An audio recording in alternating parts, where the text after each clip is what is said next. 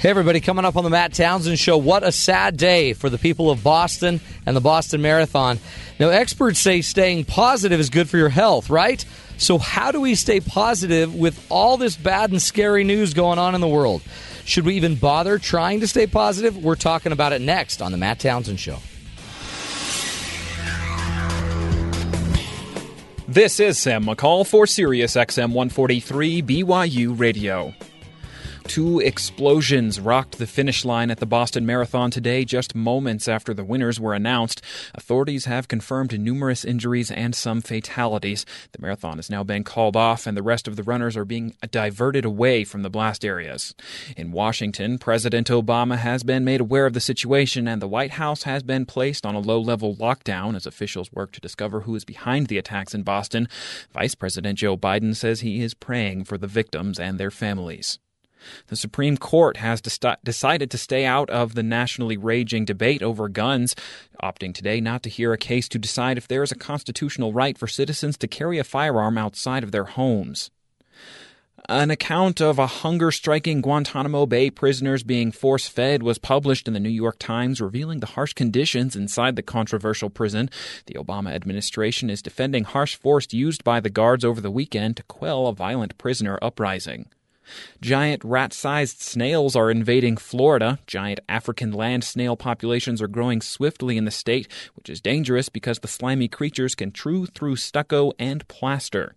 In world news, North Korea issued new military threats today on the birthday of the current regime's founder, issuing essentially an ultimatum to South Korean authorities as world powers continue to dispute North Korean nuclear programs. Venezuelan protesters are calling for a recount after the recent election following former President Hugo Chávez's death came down to under 300,000 votes. Both sides are claiming they've won the election. And a notorious French gangster has escaped from prison by holding 4 guards at gunpoint and blowing up 5 doors. Warrants have now been issued for his arrest in 26 nations, and Interpol officials have been called in. That's the news to now on Sirius XM 143 BYU Radio. I'm Sam McCall.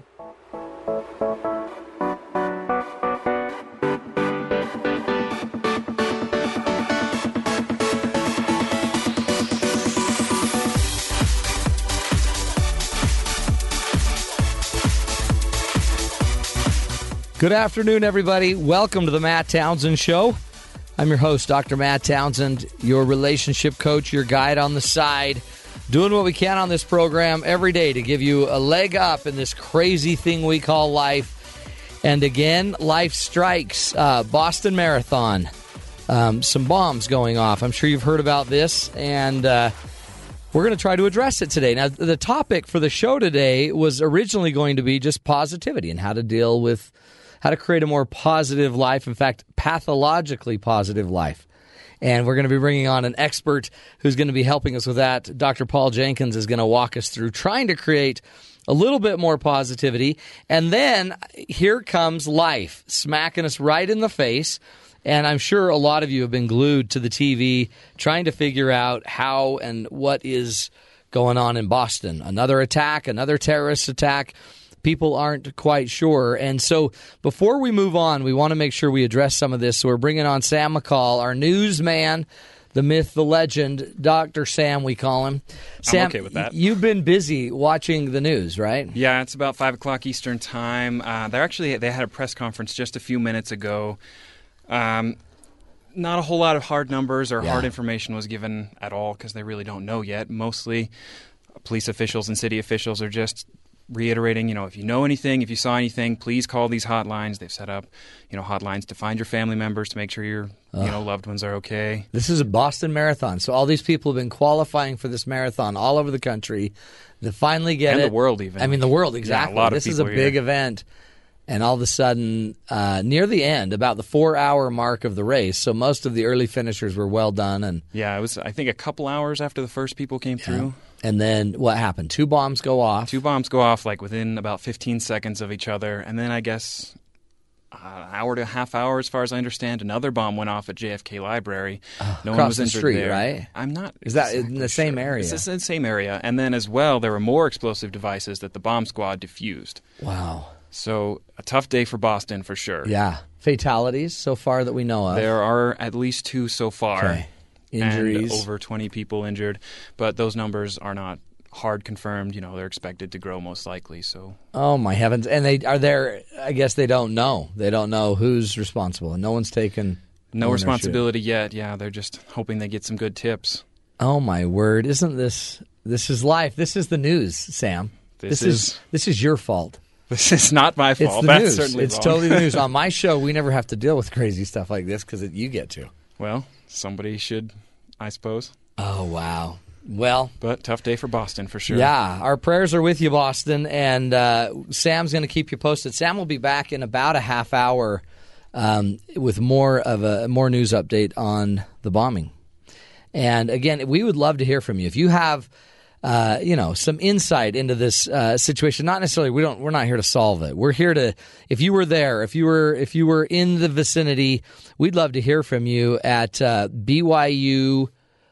What's our call? 1-855-CHAT BYU. 1-855-CHAT BYU. That's exactly right. I'm like, that's not right. 1-855-CHAT BYU. That's right. I was about to say Matt Chat. Was the sign upside down? Our old name. Yeah, just go 1-855-Matt Chat. 1-855-CHAT BYU. And we'd love to hear from you and just hear how this impacted you if you were in the area. If you watch the video of the people that were there, obviously traumatic. It just brings back so many memories. We've had some traumas lately in the Newtown shooting in Connecticut, and interestingly, on the signs for the marathon, they were also kind of doing the run in memory, I think, of the Newtown shooting as well. So you can see those signs up all over Boston as well. And then also, just for me, kind of the 9/11 moment where you remember the very beginning of 9/11 and we didn't have a clue what was going on, and it took hours to start having information come in. So Boston, you're in our prayers, you're in our thoughts, and what we really want to do with today's show is the original purpose was to find a way to create some pathological positivity. And now, with Dr. Jenkins, who's going to be joining us after this first break, we're going to really put him to the test. How do you hit pathological positivity when life hits you first with such negativity?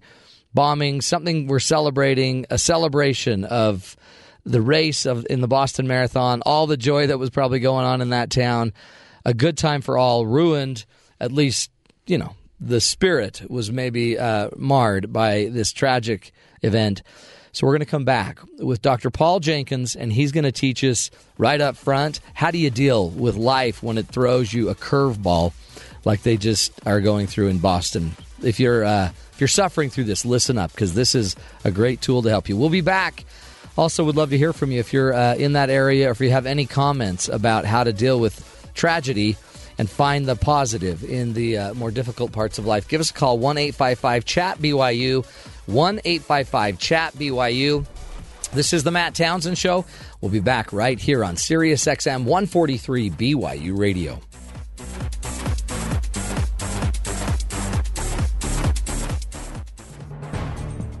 Will mankind still be around 300 million years from now? No one knows, but at least our data will still be readable.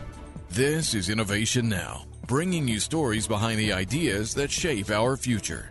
Formats for recording and storing data change over time, and the storage medium itself may wear out or degrade after a few years. Hard disks, floppy disks, even so-called archival DVDs have a limited shelf life. But Kyoto University and Hitachi have developed a data recording system that they claim can stay readable for at least 100 million years. The recording medium is a refined quartz crystal, measuring just 2 centimeters square, laminated into 4 layers, totaling only 2 millimeters thick. Each layer is then etched with a powerful laser and a pattern of binary dots, not unlike today's compact discs. These dots can be read with regular light using a microscope.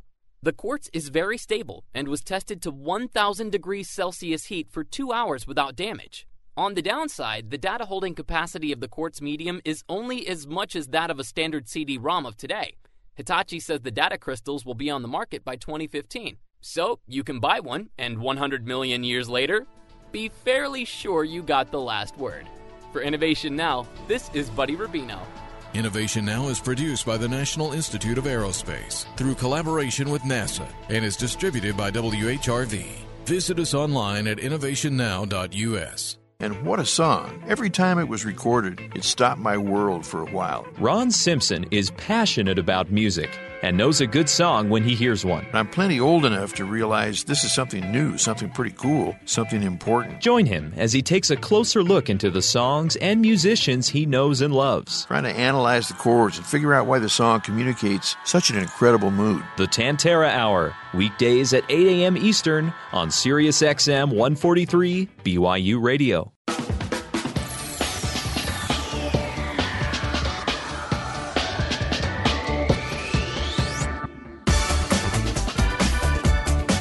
Welcome back, everybody, to the Matt Townsend Show.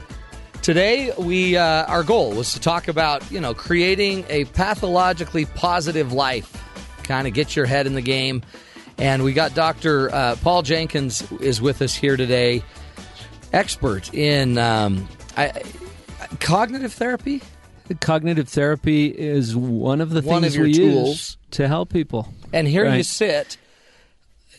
Boston Marathon explosions. If you watch the news, I'm sure a lot of people are out there watching, and you can see just the terror, the fear in people's faces. But help us cope with this, because this is, this is the makings of PTSD, post-traumatic stress. This is the traumatic side of it. And can we differentiate? Maybe we ought to start with that, Matt, where we get to look at normal life experience, right, which includes stuff happening, on a regular basis, every day. Life happen. You lose a job, I mean, stuff.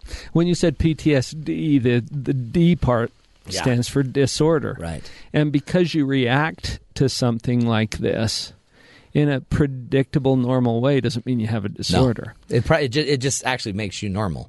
Exactly. If you weren't reacting, you have bigger problems. I experienced this before I came onto the show. Rob called me and he said, "Hey, can you come in early? We've got this thing happening." I said, "What's happening?" I'd been working on my book. I was completely absorbed in what I was doing. I turned on the news. Boom. I watched these video clips. We've got a monitor here in the studio where we see these images coming out of Boston. And I had this just visceral response. Right. You feel a little sick. You feel a little like it's not real. Right. When this stuff happens. Same thing with Newtown, Connecticut. The same thing with 9/11. These are normal reactions to abnormal events, and it doesn't mean you have PTSD. It doesn't mean you're even really a candidate. Exactly. Yeah. Which is an important thing to distinguish. This is this is an abnormal event, and you're having a normal reaction. And those reactions, what would be normal? Fear, stress, anxiety, sleeplessness, troubled thoughts, imagination running wild with, kind of a preoccupation with it. Yeah. It's like you hate it. You don't want to look, but you can't look away. Yeah. It's like a train wreck, huh? Yeah, exactly. And that's normal. Absolutely normal. So when you're sitting here, and really who it would affect to are the people more close to it. There are people that are traumatized that might have a higher likelihood of eventually having a disorder if you were in the middle of this explosion. But you're saying one of the keys, though, is what? So how do we, if we're just a normal person watching this, how do we not let this become too much? First of all, give yourself permission to feel whatever you're feeling. It's a normal reaction to an abnormal event. You're a human being who feels and who's connected to your fellow human beings, and so it's supposed to bother you. Yeah, right. You know what? I say that hesitantly, though, because there might be some people who are not feeling bothered by it. Yeah. Okay, that's all right, too. Yeah. So whatever you're feeling is perfect for you. Now, that might sound a little floofy. Squishy. But just understand that your mind, your psychology is designed in such a way to respond in a way that's going to move you forward eventually. Right. Now, what you do with it becomes a very, very important factor.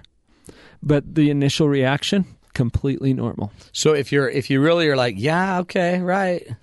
Stuff happens. That's okay too. That doesn't mean you're so unfeeling, you uncaring, non-American. Well, you look at these video clips that are rolling out on the news, and you see people running away from the blast, and you see people running toward the blast. Yeah, so who's messed up?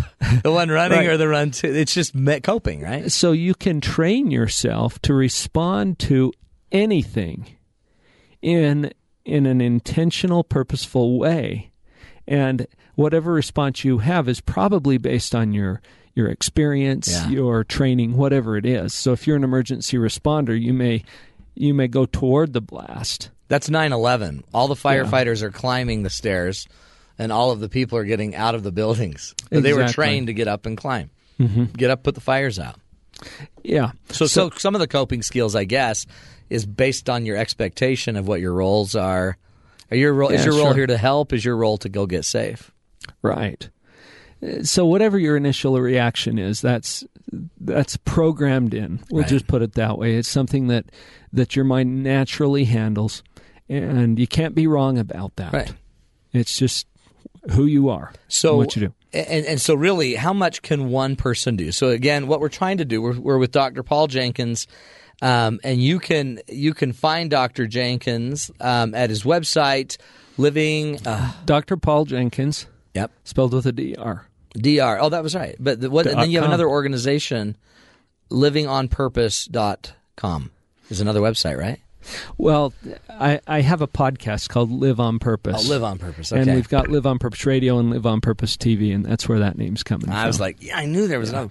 So Dr. Paul Jenkins is joining us, and he was going to be on the show anyway to just talk about creating a positive life and to really get into it. And we really are trying to pick his brain about this breaking news.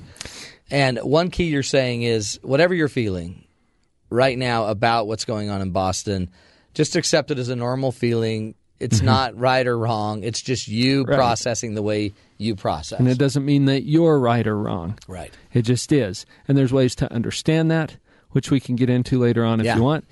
But then the important thing after that is, what am I going to do? Action. And you can take action. You can take intentional action toward handling this event, whether you're in the middle of it or whether you're watching it from a distance like we are. Yeah. There are intentional steps that you can take. Now, we were going to talk about positivity today. Yeah. This is actually a perfect opportunity to look at a very powerful application of positivity, because the big question is, how can you look at something like this in a positive perspective? Right. And some people out there are thinking, oh, man, like we should. Right. But in reality, I guess, how we approach this is going to determine how you move on with it, how you feel about it, how you progress over it. I mean, it's a choice, right? And you're not even saying you have to. You're not saying, Pollyanna, just be happy. You're not saying that. You're saying there's an approach you're about to take when you start forward in this. I love that you mentioned Pollyanna. I know. She's a great gal. Well, look at the context of that. This is coming from a Disney movie. Right. Pollyanna, it's actually a remake of a 1920s movie. Oh, I didn't know that. Disney remade the movie in 1960. Okay. I may be getting the date wrong on that, but it was in the 60s. Yeah. And here's this girl at 11 years old who was orphaned. Yeah. Big deal. Okay. Big deal. Yeah. Bombing in Boston. Yeah. Okay. For an 11-year-old child, this is huge. Mom and dad gone. Dad. Yeah. Yeah. She knew what was going on. She was old enough to know what was going on, and she played what she called the glad game. It was a game. Her father had taught it to her. Yeah. About how you look at any situation, any circumstance in your life, and you look for something in that to be glad about. And if you're on the street in Boston at this moment, this may not be the right timing for that. Right. No, right. Get through the day. You're still, well, I call it the oh crap response. Yeah. Yeah. Which is, it's just a natural physiological and psychological response to trauma. Right. It's the way you're supposed to feel. Right. That's like that your body will naturally take you on that response. Go right. That's just a ride. Go on the ride. It's a ride. And the ride will go, and then you're going to get off the ride, and then you're going to have to make context and understand. And that's, I guess, what you're saying is that's when it becomes a little more intentional. Much more intentional. Where you don't have to continue that ride in any particular direction. You can steer it. Okay, great. Yeah. Okay, so that's one way to look at it. Stuff happens. And I have found in my own life and with my clients, I'm enormously unsuccessful changing the past. What is your deal? It's like you're limited there. Well, and there are some psychologists who want to do that. They want to go That's dig all up the they want past to do. Exactly. all the time. I'm not that kind of psychologist. But that's a huge thing. You can't go change the history of this bombing. Not going to change it. That was, 3 hours ago? Yep. And so now we deal with it and we understand it and like you're saying, then we start building action around it. Building action around it and interpreting it in a way that serves us well. Well, that's an interesting thing about this because as people are watching, it's the same thing that happened on 9/11. It's the same thing that happened during the tsunamis. We then kind of just get entrenched with the news, who keep cycling information, not necessarily coping skills, not necessarily, but just data. And it just seems like they're going to actually help us formulate our interpretation of this. But that doesn't make it a healthy interpretation. You know what I mean? And default's always downhill. Yeah, it's all water's going to run down. So you will hear an emphasis on this is bad, this is terrible, this is awful, this is no good. Yeah. And it's easy to believe that when you see the images. Well, and when yeah, you think the people about are the hurt pain and the death and the casualties and the injuries. Yeah. And it's easy to conclude that this is bad. It makes sense. Well, is it? I don't know. Well, what does it mean to us? So here's a pathologically positive question. What could possibly be good about this? And again, on the street, it's too early to ask that. Right. Because you're still going through the trauma. Well, and the let's even maybe impact. go back. Let's go back to 9/11. What could possibly be good about 9/11? I mean, I guess one thing is it did bring our country together in a way that we hadn't been together forever. I was just going to ask, what do you mean 9/11? Because you say that and immediately, to most people's minds, comes an image of planes crashing into buildings, of terrorist activity, of death and destruction. Thousands of people died that day, man. Right. Or do you mean the 9/11 where parents hugged their children a little tighter? Right. Every parent went home. Where every flag in this country was flying. Yeah, exactly. We've a resurgence of patriotism we haven't felt since World War II. Right. Which 9/11 do you mean? Or was it the same one? Yeah. What could possibly be good about this? And it's a great question, but typically when we're in the middle of trauma and when we're consumed by it, like you were saying, we don't ask it as a question. No. It's a statement disguised as a question. What we're really saying is, nothing could possibly be good about this. Right. You crazy? Right. It's a statement disguised as a question. We'll put a question mark back on the end of it. What could possibly be good about this? And it doesn't mean that there was good in that evil terrorist act. No. But look at all of the good things that happened as people chose to respond to it. Yeah, that's what you'll start hearing, I'm sure, on the news, or all the hero stories and the people running toward the explosions, and that's what you'll start hearing about, the people that make the difference. And the countless acts of service that happened. I heard a quotation that was attributed to Fred Rogers. Yeah, I loved him. Mr. Rogers. Yeah. I think we did a tribute to him last time I was on. He was my hero. And he said he had learned from his mother, anytime something like this happens, look for the helpers. You even look at these video images and you see throngs of people assisting and helping. Where are the bombers? Right. There's maybe 2 or 3 or a dozen of those. And but look hundreds, at all of these thousands. helpers. And in fact, it almost seems like finding the positive is what creates the balance to the negative. Like, if we can point out the thousands of positive stories, it's changing the meaning of this entire event. It's changing it that it's not like the event was positive, but there's just as much or more good in this event that we're seeing than even bad.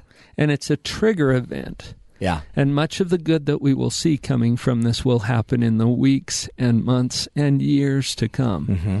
I don't know what inspiring stories we're going to hear as we see our fellow human beings rising to the occasion of a very difficult situation, choosing positivity. And you said counterbalancing, but I would like to submit that it overwhelms the negative. Well, it should. It can.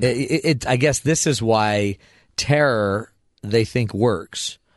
Because I guess it depends which we choose to focus on. If we choose to focus on the terror, it won't overwhelm the good, even though all the good is there. But I guess if we choose to focus on the good, it will overwhelm the terror, and terror has no power. We take it away by what we choose, don't we?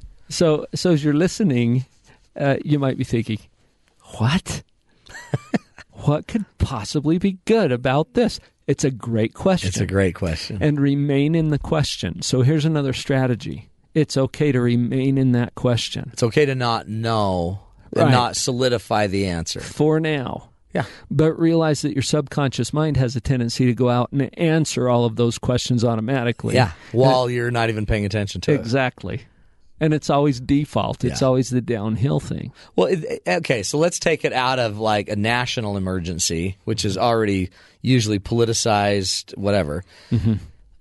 Death of a family member, sickness of a family member, loss of a job. Yep. I mean, all of these personally might even be more traumatic than what you're seeing in Boston right now for you personally. It hits you closer to home. And these so you're saying the ideas are the same. A diagnosis of cancer, a failure on a report card.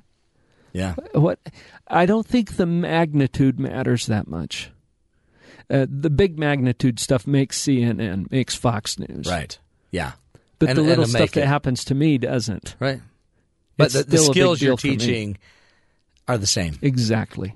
So far the skills are basically let it float is what I call it. Let it float, meaning just let this idea, ask the question, what good could come out of this?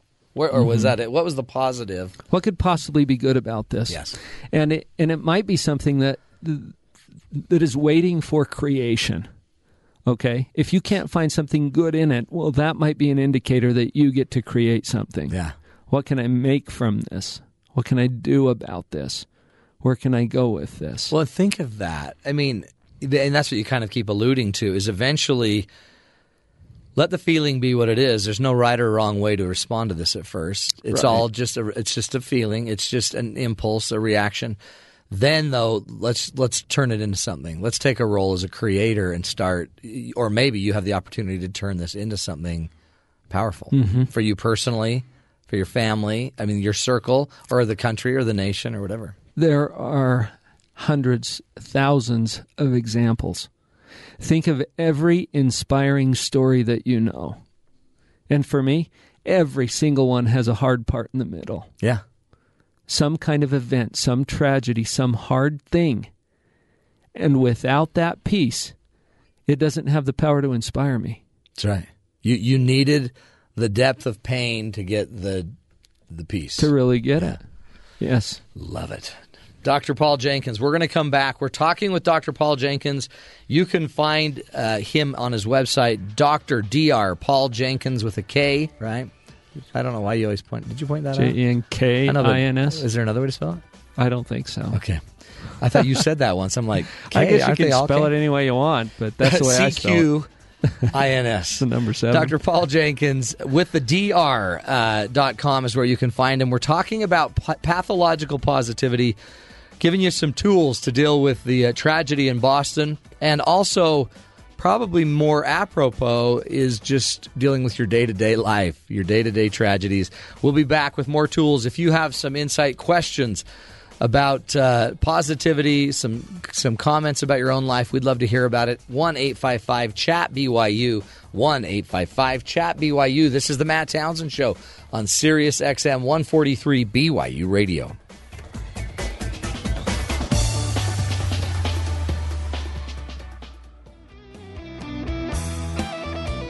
How did BYU Radio end up with a rock and roll show? It was time to just let our hair down and just play whatever we want to play. Catch Through the Garage Door Monday, Wednesday, and Fridays at 11 p.m. Eastern for a look into what's good in rock and roll. Only here on Sirius XM 143 BYU Radio. Talk about good.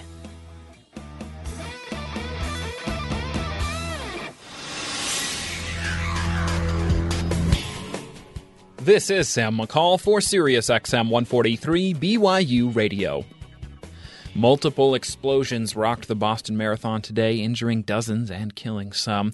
Boston authorities have shut down cell service in the area and grounded aircraft in case of any further attack. FBI authorities are now beginning to investigate what happened just before the explosions, interviewing able-bodied victims and eyewitnesses at local hospitals, which have all been placed on lockdown as the situation continues to unfold. The Supreme Court has decided to stay out of the nationally raging debate over guns, opting today not to hear a case to decide if there is a constitutional right for citizens to carry a firearm outside of their homes. Recent Supreme Court cases have expanded gun ownership rights.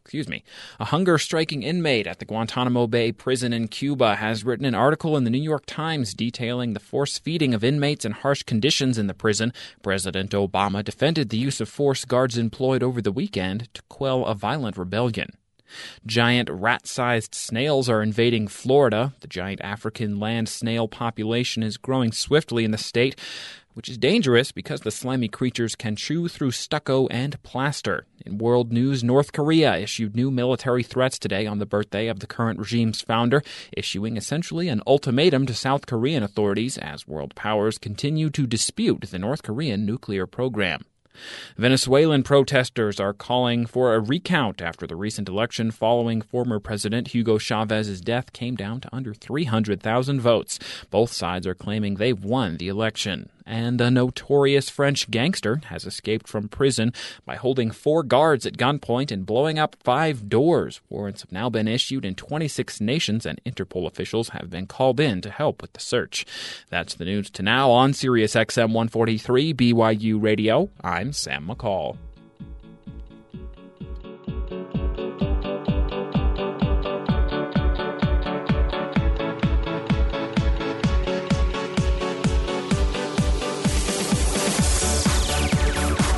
Welcome back, everybody, to the Matt Townsend Show.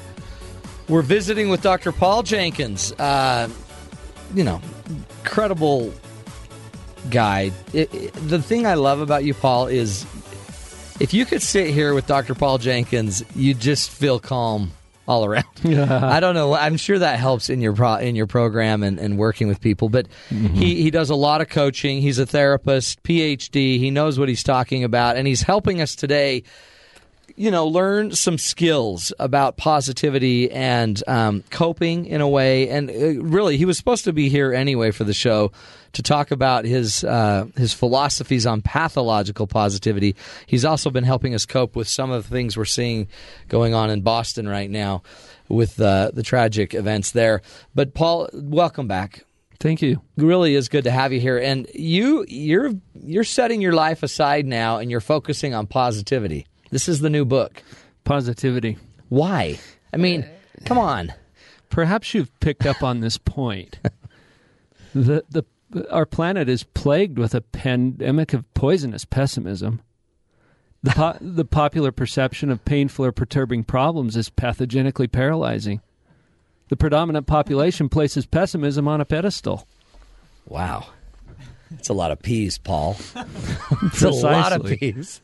Pathological positivity reprograms and positions us to perceive positive possibilities in painful problems.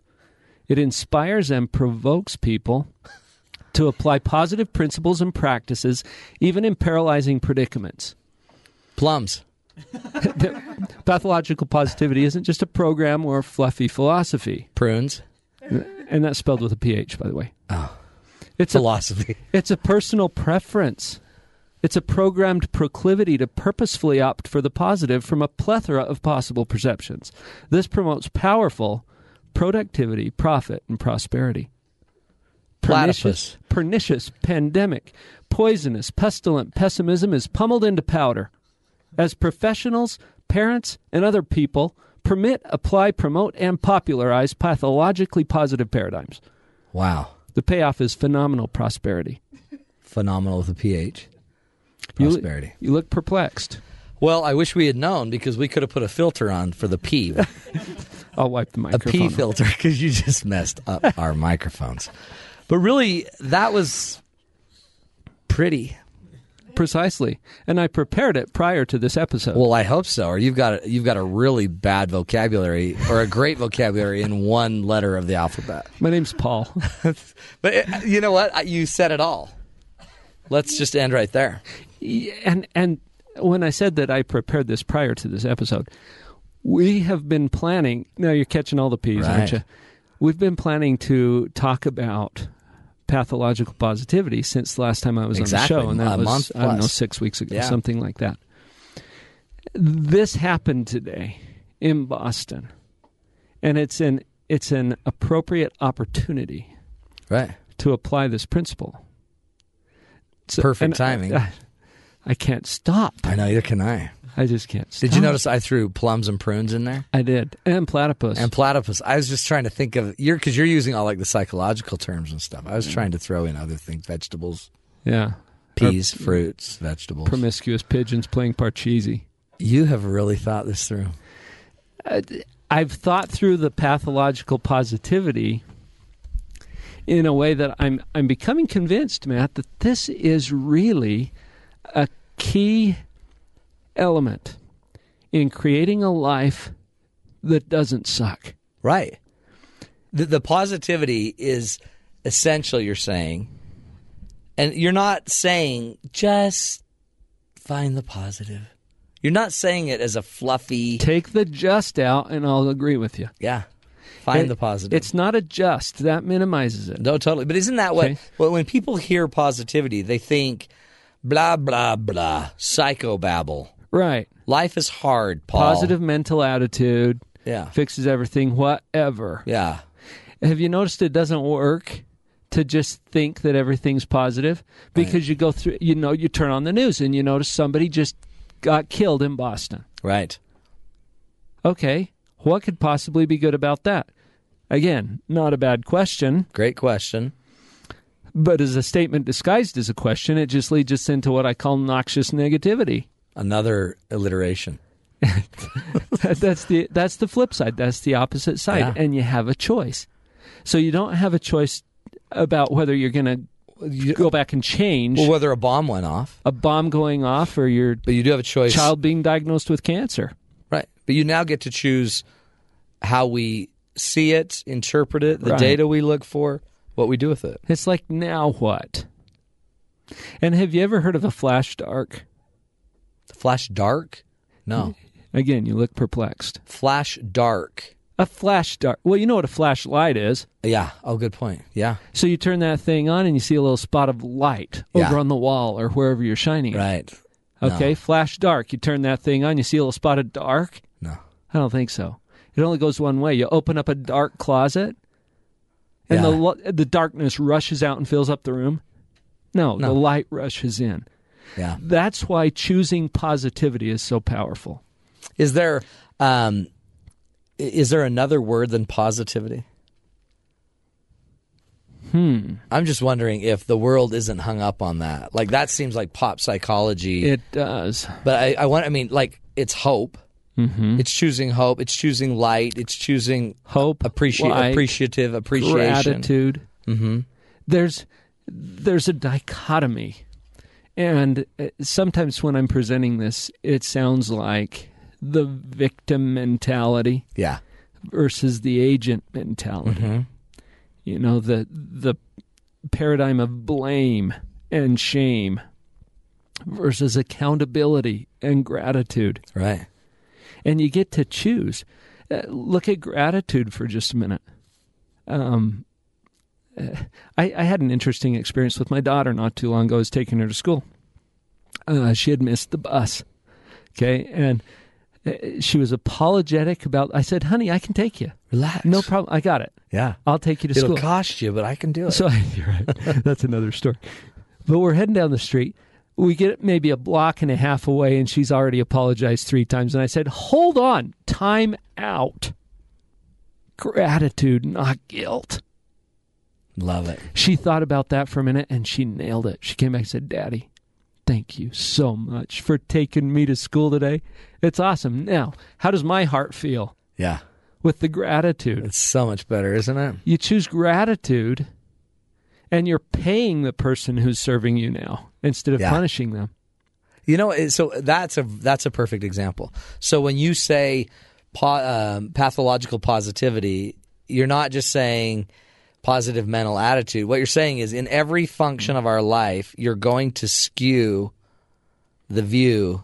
Skew the view. Positive. Or appreciative.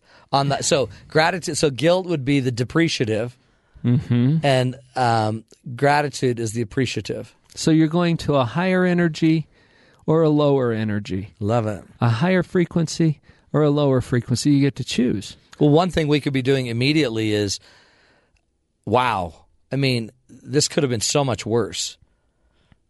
Sure. Like, there are hundreds of victims, and this could have been horrendous. There were a lot of people down there, and it was meant for harm, and this is good. And it feels a little awkward to even talk about that because this could have been horrendous. Matt, it was horrendous. Oh, yeah. So the irony is compared to something less horrendous. Right. But compared to something more horrendous. See, and the human mind has to make those comparisons. Right. So you're constantly making the comparisons, and you're pronouncing some kind of judgment, some kind of evaluation on your experience. So the whole idea of pathological positivity, it goes beyond the traditional positive mental attitude thinking. And it's an acknowledgement that you will assign meaning to your experience. You will. You have to. It's going to happen. You have to. Yeah. And when you purposefully choose to take that in a positive direction, it's like turning the lights on. It creates possibilities and opportunities. In fact, the difficult situation becomes the opportunity. Do you remember the Apollo 13 disaster? Mm-hmm. I remember in the movie, as the commander was saying, or one of the guys in the command room was saying, this could be the worst disaster that we've ever experienced. And the commander intervened, and he says, with all due respect, sir, I believe this is going to be one of our finest hours. That's cool. And then what did they do with that disaster? They turned it into an opportunity that became one of those inspiring stories that we're talking about. In fact, and I like that you point out, all inspiring stories have this kernel of negativity that they're probably built around. Well, the hard part, the painful part, the sting, the zap. And that doesn't take away the sting. It still hurts. Right. It is still painful. We're not changing that. No. But what we're saying is to do something different with that and to do it on purpose. Yeah. The now what? So now what? Yeah, great question. Great question. So it's now kinda, what? Step one, dang. Yeah. Step two, double dang. Yeah. Super painful. Blame, accuse, which is what we... Right. So the now what? You've got a choice. Do we just get angry, less hopeful? And so step three might be, okay then. Yeah. Okay, accept. Accept your reality. And then step four, now what? Yeah. It's a process, isn't it? Mm-hmm. And you can't expect people to move...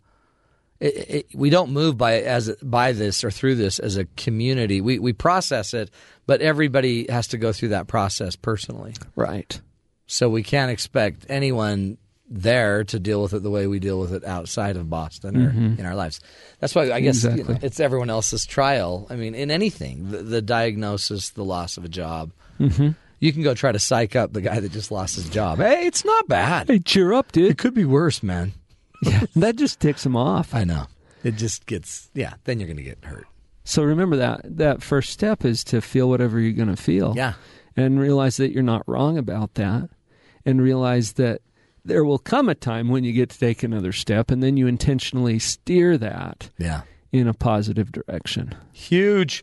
We're talking to Dr. Paul Jenkins and you can go find him on his website, drpauljenkins.com. And get some insight there as well. We're going to come back and learn more about this pathological positivity, hopefully with fewer alliterations. And maybe not. We'll see. We'll see. He's got a lot in him. We'll be back. You're listening to the Matt Townsend Show right here on Sirius XM 143 BYU Radio.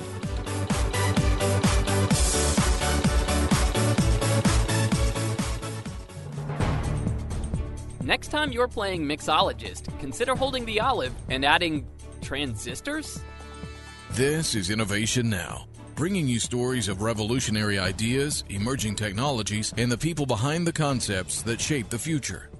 As a sort of high-tech novelty, an MIT student recently created intelligent ice cubes to put in his drinking glass at parties.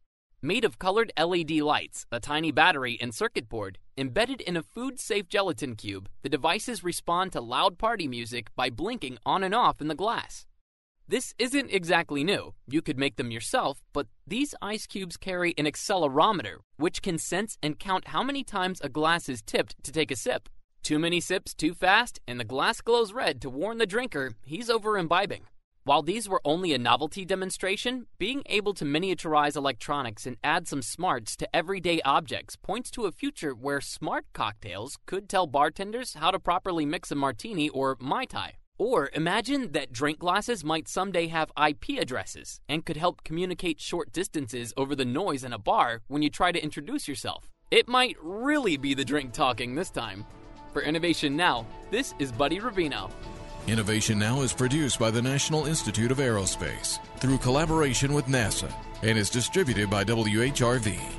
Visit us online at innovationnow.us.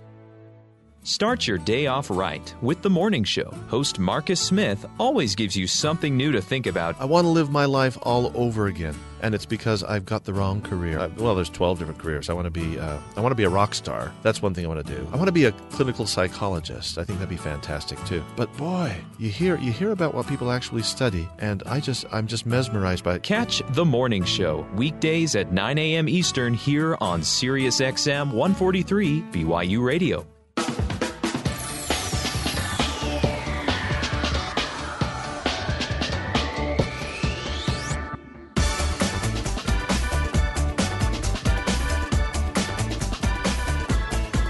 Welcome back, everybody, to the Matt Townsend Show. We are talking positivity here, and of all days, we're doing this on the day of this explosion in Boston at the finish line of the Boston Marathon. I'm sure you're all watching, as we are, to the terror attack at the Boston Marathon. And really, it wasn't timed to be this way. We just have on Dr. Paul Jenkins, who is currently undertaking a mission. His new mission is to inject more light into a dark world than just recirculating darkness. A little bit of light goes a long way. It really does, doesn't it? You light a candle in a dark room. That's all you kind of need sometimes, huh? Just a little bit of light. That is a really good thing to remember as you look at however you're going to handle this or other hard parts in your life. Mm-hmm. Whatever it is. A little bit of light. And it doesn't have to be, you don't have to turn, again, what I love is you're telling everybody, just accept where you are. So if you're deeply entrenched in the pain of this because you're in Boston and you're suffering something, you can just sit in the space and just let it be what it is. Mm-hmm. Don't try to turn it into something that's fake light. Hey, this isn't bad. At least we don't have to go to school tomorrow. Something silly like that's just contrived. We don't need to contrive positivity. Right. Just almost stay your ground. Just be neutral. Let it just happen. And feel what you're going to feel. Yeah. That's what we started with, and there's an important reason for that. Feel what you're going to feel. And what is the important reason? What if we don't feel it? What if I just keep pretending like the death of my spouse wasn't there? I mean, if we just keep putting it off. So, Matt, check this out. Depression. Most people, a lot of people, I don't know if it's most people, but a lot of people misunderstand depression. They think it's sadness. Yeah. Sadness is only sometimes a symptom of depression. Really, it's more of a numbness. It's where we find ways to stop ourselves from feeling because we fear those difficult emotions so much. Right. And it becomes a flattening of the affect. It's the numbing. So it's really it's your body's going numb instead of dealing with it. Exactly. It's because it's not even productive. The numbing. It serves a purpose, kind of like armor serves a purpose. Yeah. It keeps you from getting hurt. Yeah. But if you're wearing a full suit of armor and you love to swim, we got a problem. Well, you're going to rust. Well, and how's a hug going to feel? That's right. You're going to miss some of the good parts of life. It's indiscriminate in the way that it holds out the feelings. And my experience with some of the mood disorders, including depression, is that there are these avoidances built up toward negative or painful feelings. Right. And the problem with that is that it starts to numb out all feelings. The good and the negative. So you're not just, you can't block the bad pain. You can block the bad pain, but you also are blocking the good feelings. You can't selectively block it. That's the That's the rub. That's huge. So you let yourself feel. I was thinking about, do you remember Pirates of the Caribbean? Oh, yeah, I love that. In the first episode, and right at the end where he says, I feel. It's like, it's whoa. Like, surprise. I'm the done pirate's now. been That's shoving that down forever. That's all I needed. Yeah. Just feel, because feeling is a sign of life. Yeah. And let yourself feel. Well, and that's the risk, and that's the rub. Exactly. And so here we all sit dealing with that tragedy, but everybody out there's dealing with tragedies where you've got to choose, do I not feel anymore? Do I just suppress it? And you're saying at first, feel. Just feel it. Just feel it. Second. And then you can learn from that feeling. Yeah. Because it's telling you something. Like, that was important to me. That person's important to me. That person that just was diagnosed is important to me. It's teaching you something. So here's the pattern. Discontent strikes first. It's like a lightning bolt of energy. Right. Okay? And I felt that when I was watching the news today with the Boston coverage. Okay? It's like a zap. It's something that just gets you. Go ahead and feel that. Now, the next step is choice. Right. And choice leads to question. So the choice is always between, and I'm going to simplify it to pathological positivity or noxious negativity. Yep. Which one are you going to pick? Which direction are we headed here? And it seems like in a weird way, because it started with discontent, you're already headed towards the negativity is just the low ground. It's just easier to go negative way. Yeah, default's always downhill. Yeah, so it's like, so if you don't choose otherwise, you're probably just going to head down to... Well, you will. Gravity always pulls you down. Yeah. It doesn't push you up. Right. Okay? Elevation requires effort. Light requires energy. Yeah. So it's okay that you notice that this is going to be a little hard, and it's going to go against some of the natural downhill tendencies that you might feel. Right. So that's okay. But then the choice leads to the question. And the question? The question is, now what? Now what? Yeah. Now what? Is there, and I guess, is there ever a time frame? I mean, how do we know when we have been putting off the choice? And we're just not dealing with the now what. You know what I mean? Because I know people that could do this for 20 years, right? 30 years. There is no time limit. Yeah. This could There go on. is no time limit. In fact, you know what? I was talking with one of my clients about this. If you choose noxious negativity, you go back and recycle the discontent. Oh, yeah. I've just got in the corner of my eye, I see the TV monitor. It's the same video clip playing over and over and over. And I realize they have different viewers tuning in at different times. But this is what the noxiously negative approach tends toward. It's recycling discontent. There's a scripture that talks about a dog returning to its vomit. Yeah, no, exactly. Disgusting. Yeah. Analogy, but this client I was telling you about, she said, "Ooh, like a puke smoothie." Oh, yeah.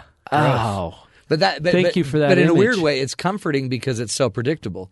We know what that pain was, so why don't regurgitate it again? It's not going to hurt me. I mean, it'll hurt me, but it's predictably going to hurt me. So I'll occupy my time there, and it's justified because they were dumb people. They were bad. Well, and then you create this big story about how you were a victim. Yeah, which doesn't look at this terrible story. It doesn't inspire anybody, but. And you stay in that, so you can stay in that cycle forever. Mm-hmm. There is no expiration date on puke smoothies. And that exactly. Well, I'm sorry. But it's sadly true. That's the image. Yeah. No, Okay. I like it to be that visceral. Stay there as long as you want. When you make the choice toward pathological positivity, it leaves you dangling with this question that is very difficult. So now what? Now what? And that's not easy to answer, especially if you're used to just recycling your smoothies. But it's also inherently proactive because it's choose. So now what do we make of this? So what are you going to make? And this is where inspiration comes from. This is where, the breath and new life come from us turning the lemons into lemonade kind of mentality. Or whatever you want to make out of those lemons. Mm-hmm. Yeah. Complain about them being sour or start looking up recipes. Right. What do you want to do with this? So that's the choice. And then the question requires some work. Plan, like a plan, like a Yeah, energy, you know what? time, focus. We have this bathroom in our basement where there was a leak in the shower and it got underneath the tile and rotted out all of the boards. Oh, man. Okay, just a mess, right? Yeah. And we just dealt with it for like 10 years. Yeah. And finally, my wife was kind of nudging me towards solving this problem. Fix the problem. Well, as soon as I decided, okay, I can do something about this, now what? Isn't it? It's an interesting Okay. moment, yeah. Well, answer the question. Yeah. I want a new shower. Great. Okay. And then we're done, right? No, now who? Who's going to do it? Now, who's going to do it? Yeah. How's it going to be done? Yeah. So the question then leads to the plan. Mm-hmm. And the plan is where you create in your mind a new solution. Not thought of, maybe not anticipated. It may not have ever even existed before. Yeah. Okay? And whatever is going to be created from this Boston tragedy Right. is not yet created. Right. It will be created by the creative minds that will answer that question. That's right. Now what? Yeah. Well, how about this? How about that? Throw it out there. I have a friend who, like me, does a lot of speaking. Yeah. He travels, and he was on a plane where there was some terrible turbulence going on, just getting tossed around. People are screaming and thinking they're going to die. Right. And he went through this mental exercise of, what if this plane crashes? Okay, well, if I die, it'll probably happen fairly quickly, and so that's not too bad for me. And I've got life insurance, so my family will be okay after they grieve for a while. Yeah. I mean, he's going through this process. Yeah. If I live, my speaker fee triples. So now what? We're living large. You know? That's great. So now what? You create another answer. Yeah. What can we make from this? And then you get to work. And I love that. I mean, we got about 1 minute, Paul. Tell me, what's the one thing? So everybody out there, wherever they are, of everything we've talked about, if you had to just lean back on one lesson, one key to dealing with negativity, what's the key? I mean, negativity is life. It's part of life. It's going to be there. If you mean pain, I would agree. Okay. Great. Because negativity is an interpretation. Always. And that's a choice. Uh-huh. So the one word I would come back to is choice. You get to choose in that space, that choice point. If we take it, I guess first we got to choose if I can just sit in the pain for a while. Stay in the question. Stay in the question. Then another is, now what? Which choice do I make? Now where do I take this moment, this pain, the situation? And if you are absolutely doggedly determined to remain positive and to take this a positive direction, you will encounter answers as you go that direction. You don't have to know. You don't have to know ahead of time. All of the outcomes right now. But be determined about that choice. Yeah. And then you can take it that direction. You can create something. Love it. DrPaulJenkins.com. Go check him out. He has a ton of stuff on his website as well.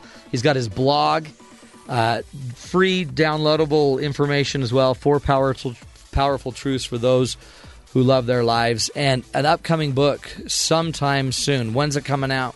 Later this summer. Pathological Positivity. Dr. Paul Jenkins, he'll be back right here on the Matt Townsend Show. We got to get him back and keep picking his brain. We'll be back after this break to talk a little bit more about life, positivity, and listen to the news break here with Sam McCall. This is the Matt Townsend Show on Sirius XM 143 BYU Radio.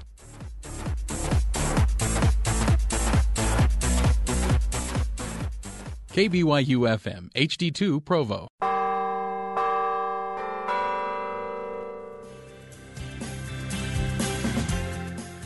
Isn't it time for a little good on your Twitter feed? Follow us at BYU Radio to stay connected with BYU Radio hosts, to keep updated about your favorite shows, and to stay current on Cougar sports. Just follow BYU Radio on Twitter and keep talking about good. And thanks for listening to us here at BYU Radio on Sirius XM 143.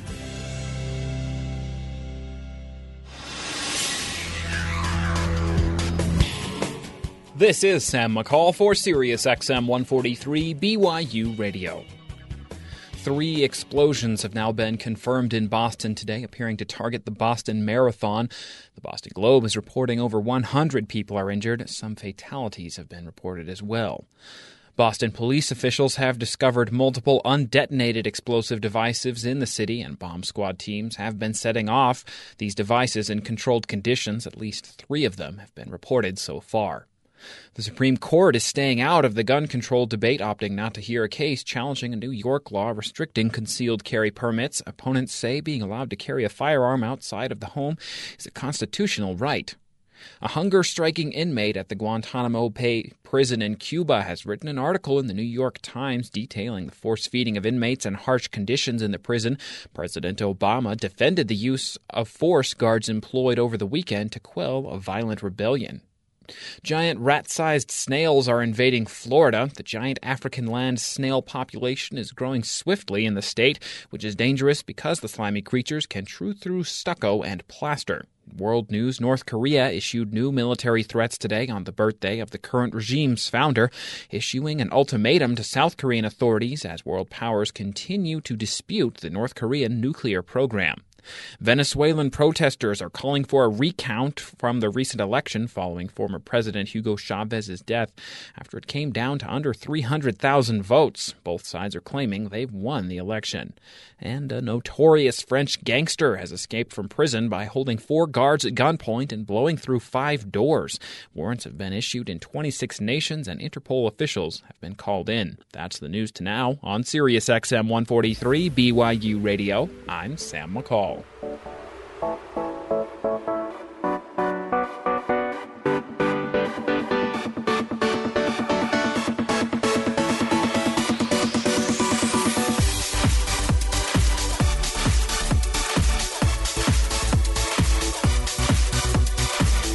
Welcome back to the Matt Townsend Show. Today we're talking about positivity, and of all days to be doing that, many of you I know are also listening to the stories coming out of Boston with the explosions at the Boston Marathon, and so bringing up positivity in the midst of a probable terrorist attack. Seems crazy. Seems almost impossible. And what I guess my main learning from just having on Dr. Paul Jenkins with us is there's choice here, and we're not saying you got to just be happy and just find the silver lining in all of this. Right now, I think Dr. Jenkins made a great point about it all, where just let it be what it is. Just feel what you're feeling. You should be mad. You should be frustrated by this pain, by these problems. Just feel it. Let it be what it is. Right now, we don't need to turn it into something. We kind of have already learned in past terrorism or terroristic acts that we don't have the data yet to really even know what it is. So feel it. And then as we move on in life, we're going to have a moment, kind of the what now moment that he was talking about, where now we have to decide how we're going to deal with it. And so on the show, for the remainder of the show, one thing I wanted to talk about basically is some tools, some keys that I have found as a coach, as somebody that just deals with people day in and day out, some keys, some tools to help us find and be a little bit happier in our lives, find and be a little bit more positive in our lives. I'm sitting there one day doing a radio show, and I have a radio show in Salt Lake City is how this whole thing started. And I was talking about choice, just like Dr. Paul was bringing up. And I get a call from a wonderful woman whose name is Thelma Suarez. And Thelma, I know you may have seen her on television many years ago, but she's a mother of a daughter named Lori Hacking. And there tragically was an event that took place to her daughter, Lori Hacking, where Lori was brutally killed by her husband, Mark Hacking. And you may remember the story. It was many years ago. They were just a young family, and her husband was, I guess, pretending that he was going to med school, but really wasn't making any progress. And Lori kept pushing on it and what's going on, and was about to leave him, I guess. And then he brutally murdered her. So I'm sitting on my show, and we're talking about the importance of forgiveness and the importance of choice and the importance of happiness, and that eventually we have choices to make. And I get this call. I bring on Thelma Suarez. It was out of the blue. She called the show herself. And what she taught me was one of the most amazing lessons ever. First of all, it was an honor to have her on the show. But what she taught me is, and she said these very words. She says, Matt, every single day, I miss my daughter. I miss having Lori around. I miss having this beautiful woman and a child and my grandchildren that she would have had. And every day I feel robbed of that. But this is what she said. She says, and every day I have to choose intentionally to forgive Mark again. So I just choose to forgive him because I don't want to carry it. And to me, that's, I think, what Dr. Paul's talking about. We can't change the events. We can't change what happened to Lori. We can't change what happens in Boston. And right now, the people in Boston and as a country, let's just take Dr. Paul's advice and just let it be. Feel what you need to feel. No one's judging you for that. Eventually, we always have to make a decision.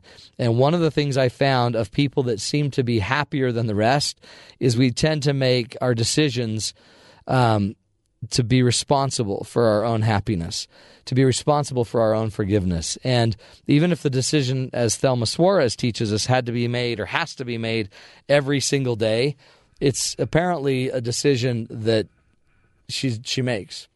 It's easier to find happiness through forgiveness, she says, than it is to just suffer. She doesn't want to be a victim anymore. She doesn't want to give Mark that power. She said, again, I suffer the pain of Mark's decisions every day, and yet I can still choose to forgive him and feel the peace that comes from that. But that is a choice I make every day.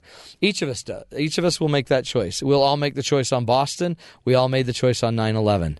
The choices aren't going to go away. So that's one of the first strengths of happy people. Another one is these people tend to live out their lives out of love and not out of fear. The power to feel fear right now is enormous. As you sit here and watch ESPN or not ESPN, CNN and Fox News and all of the headlines that are going by, as you're reading the headlines, it would be right now very easy to have a lot of fear in our lives. But one of the things I found in healthier people is they eventually have the ability to notice the fear and to find a way to turn it into something else, find a way to let a little light in. And usually the best light is going to be love. Sometimes that's just serving other people. So whether it's the tragedies that you have in your everyday life or the tragedies we're seeing on the news today, maybe the key is going to be finding a way to love, finding a way to serve others, and not let the fear operate us. Instead, let's start operating the fear, operating out of love instead of fear. Taking responsibility, first tool. Second tool is living our lives more out of love and out of fear. Ask yourself that.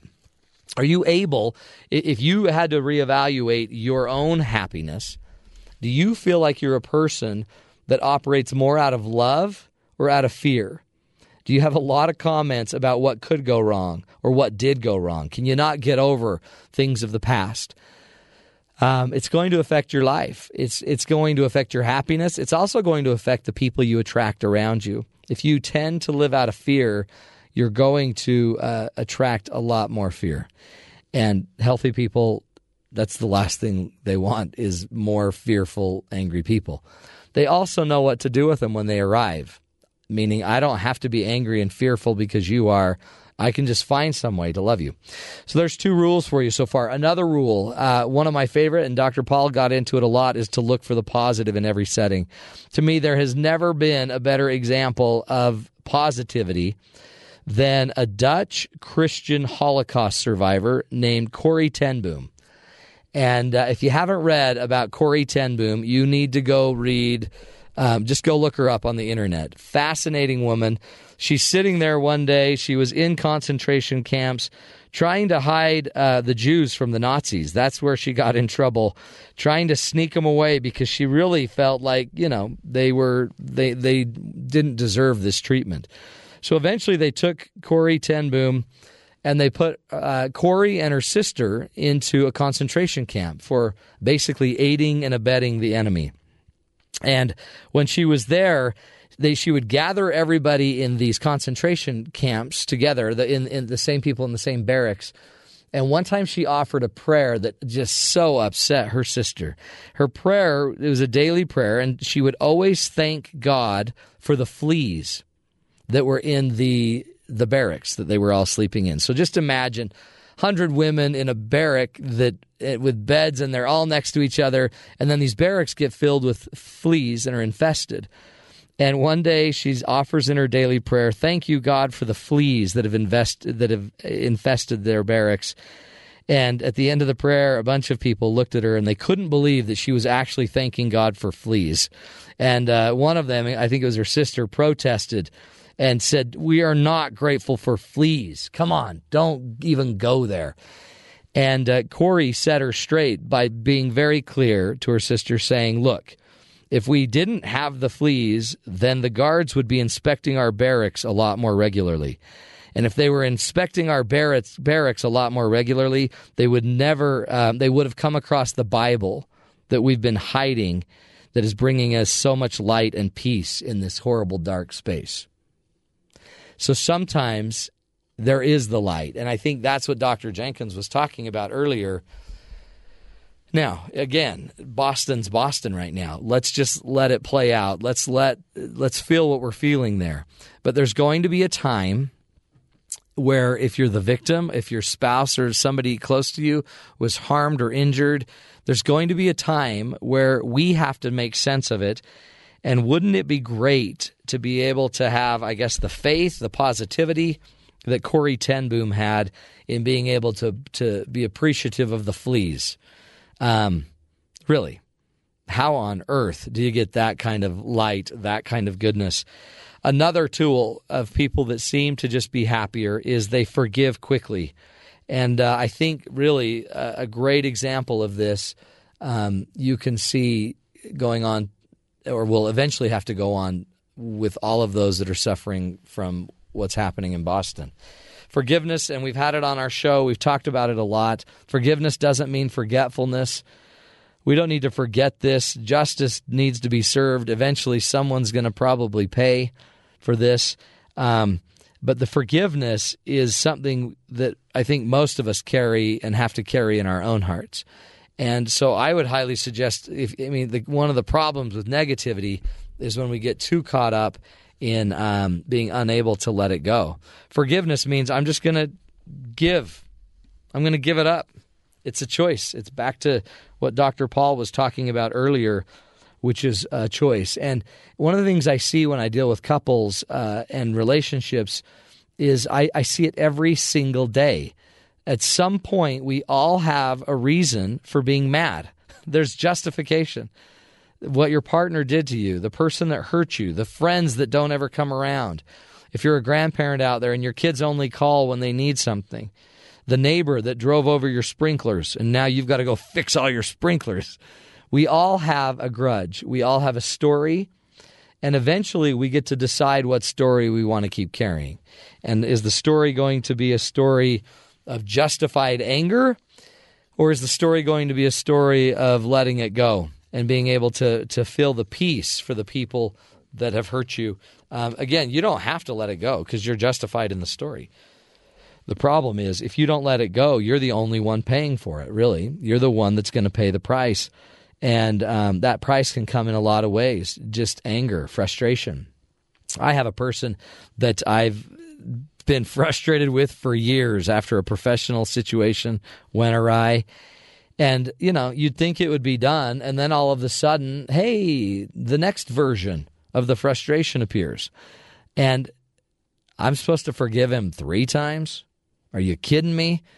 But again, what I notice is if I don't forgive him, and it doesn't mean I agree with him, and it doesn't mean I think he's a saint, I think he's got problems. And I still need to find a way to forgive. I think that's the core to all of our lives. And what we're finding in some of the research is your ability to forgive. Again, let's remember, it's not tied to forgetting. I don't think you need to forget your pain. In fact, if you did, I'd be kind of worried about you. But I want you to have a chance to turn it into something else, like peace. Like, you know what? I'm done with that. I don't need to go there anymore. Last but not least, happy people have the ability to lose themselves in others. One of the things I love about what I'm seeing on TV is how many people are engaged in serving the people of Boston right now. How many prayers are now being offered to the people of Boston, and how many people immediately jumped in and started doing what they could, which probably, honestly, wasn't much. But if we all just start to operate and do what we can do and operate where we have influence, the most powerful thing starts to happen to us. And there's great research about this in the field of positive psychology that says when you do what you can, you tend to feel the peace faster. When you know you should do something and you don't do it, when you know you're having these thoughts in your head like, I really need to get to the doctor. And I don't know, I think something's going wrong. I don't know what it is. I just feel like I need to get to the doctor. When you don't go get to the doctor, that you get to suffer that thought and that pain and that guilt forever until you're finally going to get to the doctor. The research shows having a challenge in your life isn't what kills you. What kills you is having a challenge that you're not going to act on, that you're not making a plan for, and you're not going to eventually progress around. So again, our prayers are with the people of Boston.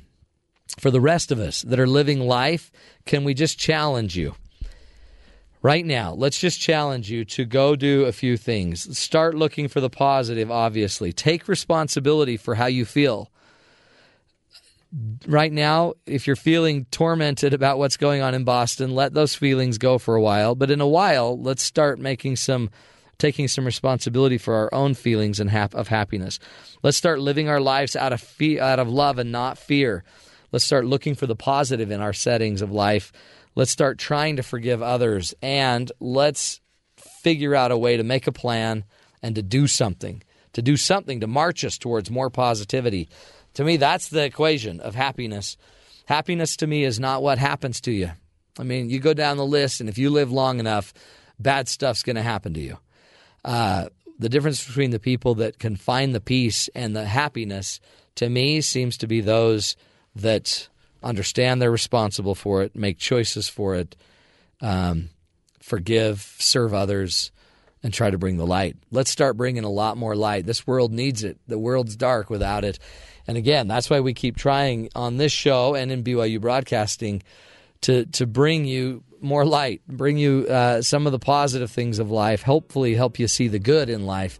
When we come back, we're going to just give you a few more tools, a few more things, maybe a chance to laugh a little bit, give you, again, a little lift in this crazy thing we call life. You're listening to The Matt Townsend Show right here on Sirius XM 143 BYU Radio.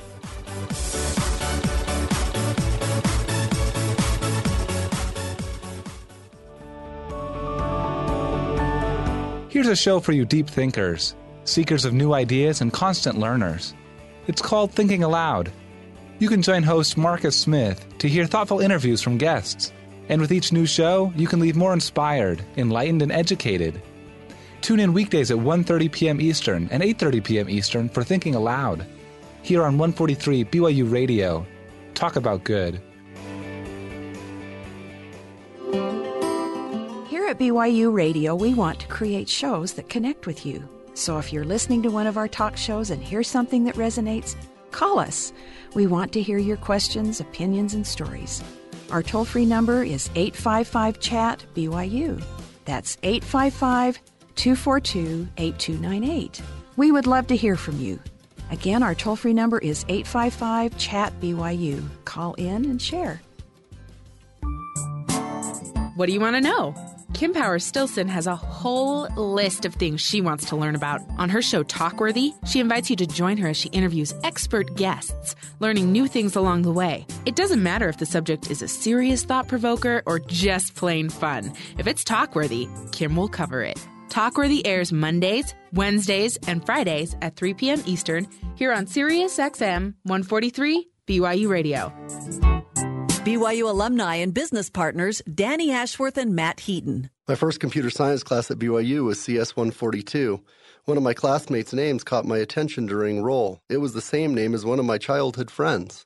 After class, I approached him and said, I used to know a Matt Heaton from Las Vegas. And Matt said, I am Matt Heaton from Las Vegas.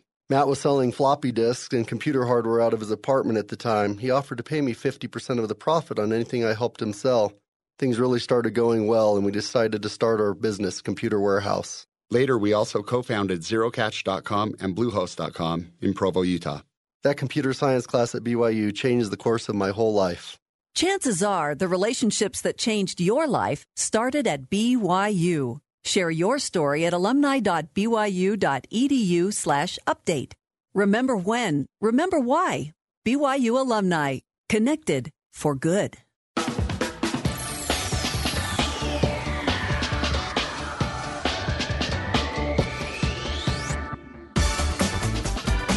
Welcome back, everybody, to the Matt Townsend Show. As we're wrapping up the show, we thought it might be a really good idea to give you a real-life example of positivity and negativity, okay? Nothing about, we've talked about all the heavy stuff. Here it goes. I have a daughter getting married. Should be a very positive experience. Pretty much is, except for the negative part of it. He says 2 weeks. No, it's three-ish weeks. Three-ish weeks before it happens. And it's positive. It's just, you know, she scares me. It's intimidatingly positive. Yeah. She scares me, is the point. She's a bride and is beautiful, talented, and then she can get scary.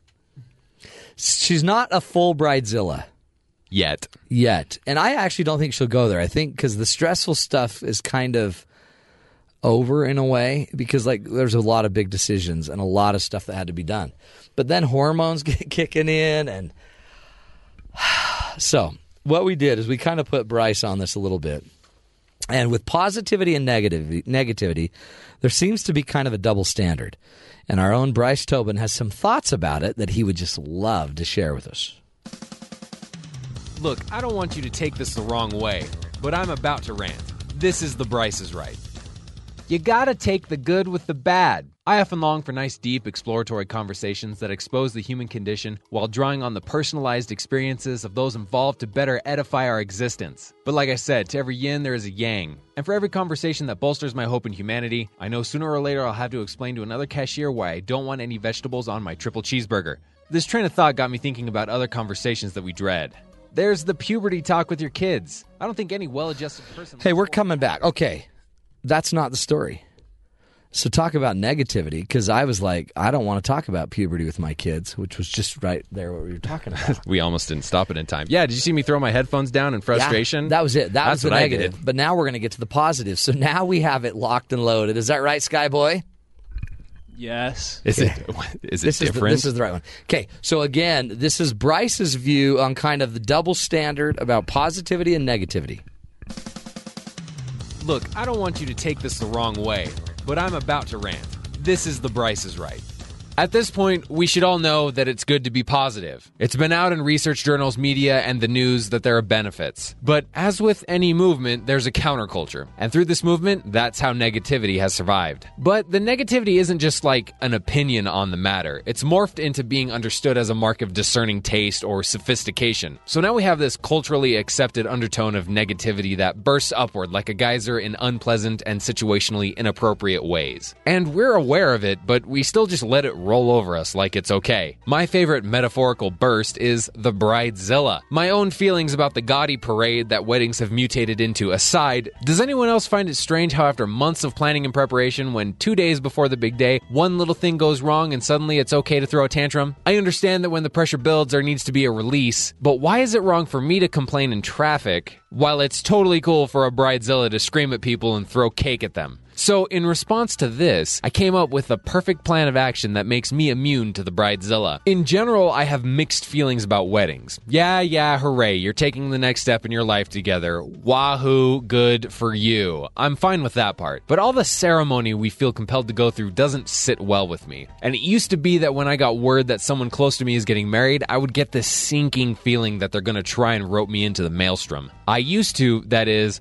until I came up with a rather innovative solution that I call planned incompetence. You see, the more you know about something, the more you're capable of getting roped into. So the first and most important step in planned incompetence is to remain as oblivious as possible for as long as possible. If you can hold strong, there will eventually be a tipping point. Like when you're on a roller coaster and you're getting to the top of that first drop off and there's that point where there's no turning back and then gravity takes over and the fun begins. You reach the ignorance tipping point once things for the event have moved so far along that to really be helpful, you need to know what's been happening. And then once anyone trying to rope you in realizes that it'll take too much effort and time to get you up to speed so that you can really be of any help, you've made it. You've avoided helping enough that you're no longer capable of really helping. And now rejoice, valiant soldier, rejoice, because you're free. At this point, all you got to do is ride that metaphorical roller coaster. And while I used a wedding to illustrate my point, don't worry. I've done many experiments and found that planned incompetence works for just about anything that you can get roped into. So from now on, have no fear. You have the tools to avoid the Bridezilla, just like I do. All right, I'm out. And remember, don't forget to be awesome. Wow. So you're saying just pretend like you're clueless. Or be clueless. Then you don't have to get involved in the negativity, your life would be positive. You have a fabulous experience. Whereas you could be, brought into the mess, and then something can be your fault, and then you get cake thrown at you. Do you know what? You've nailed it. Because I have actually been doing this without even knowing this theory of planned incompetence. Because they don't ask me. They don't. And I don't actually want to know. And see, it just works out. I wrote a check. I gave her a number. Here's what you're getting. And then I just let them go. Now, it's interesting. My wife is actually much more involved. And her moods maybe are more up and down than even mine. I mean, like, about this. This is like a big deal. And notice, she is involved. She's involved. And she has the up and down. You are not involved. You don't have the up and down. You would think you would fly in the face of being an effective person to just plan on being incompetent. But you're saying, in the end, less investment, more peace. Yep. More, I guess, less to deal with, and you can be happy. I like it. As someone who is approaching dealing with his first planned wedding, I'm assuming you weren't involved in your actual wedding.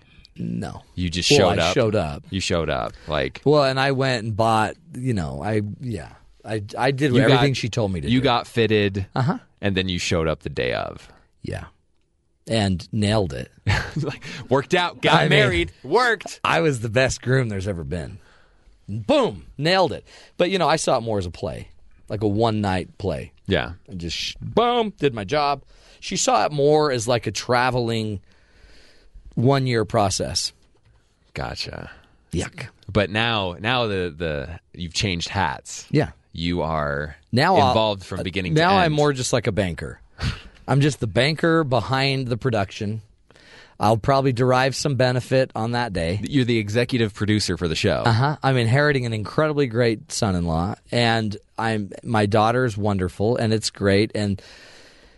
But go. Leave. All of you go. Don't involve him. See, that's great. Who would have thunk? Planned incompetence. So one way you can do it is you can take all the advice of Dr. Jenkins that we talked about earlier, or you can kind of take some of my advice that be happy, be positive, stuff like that. Or you can take Bryce's advice, which is just fake like you're clueless, and look the other way and say, hey, what happened? Claim ignorance. And when you claim ignorance, there is kind of it may not last. I mean, you might want more out of life, but get away with it while you can. It's one thing to do. Folks, there you have it. A little positivity, a leg up. Again, we send our best wishes and prayers out to the people of Boston. We are behind you from the Matt Townsend Show and from BYU Broadcasting. Our prayers are with you. And to the rest of us, let's just keep sending good energy, good light over to Boston. God bless. We'll be back again tomorrow right here on the Matt Townsend Show on Sirius XM 143 BYU Radio.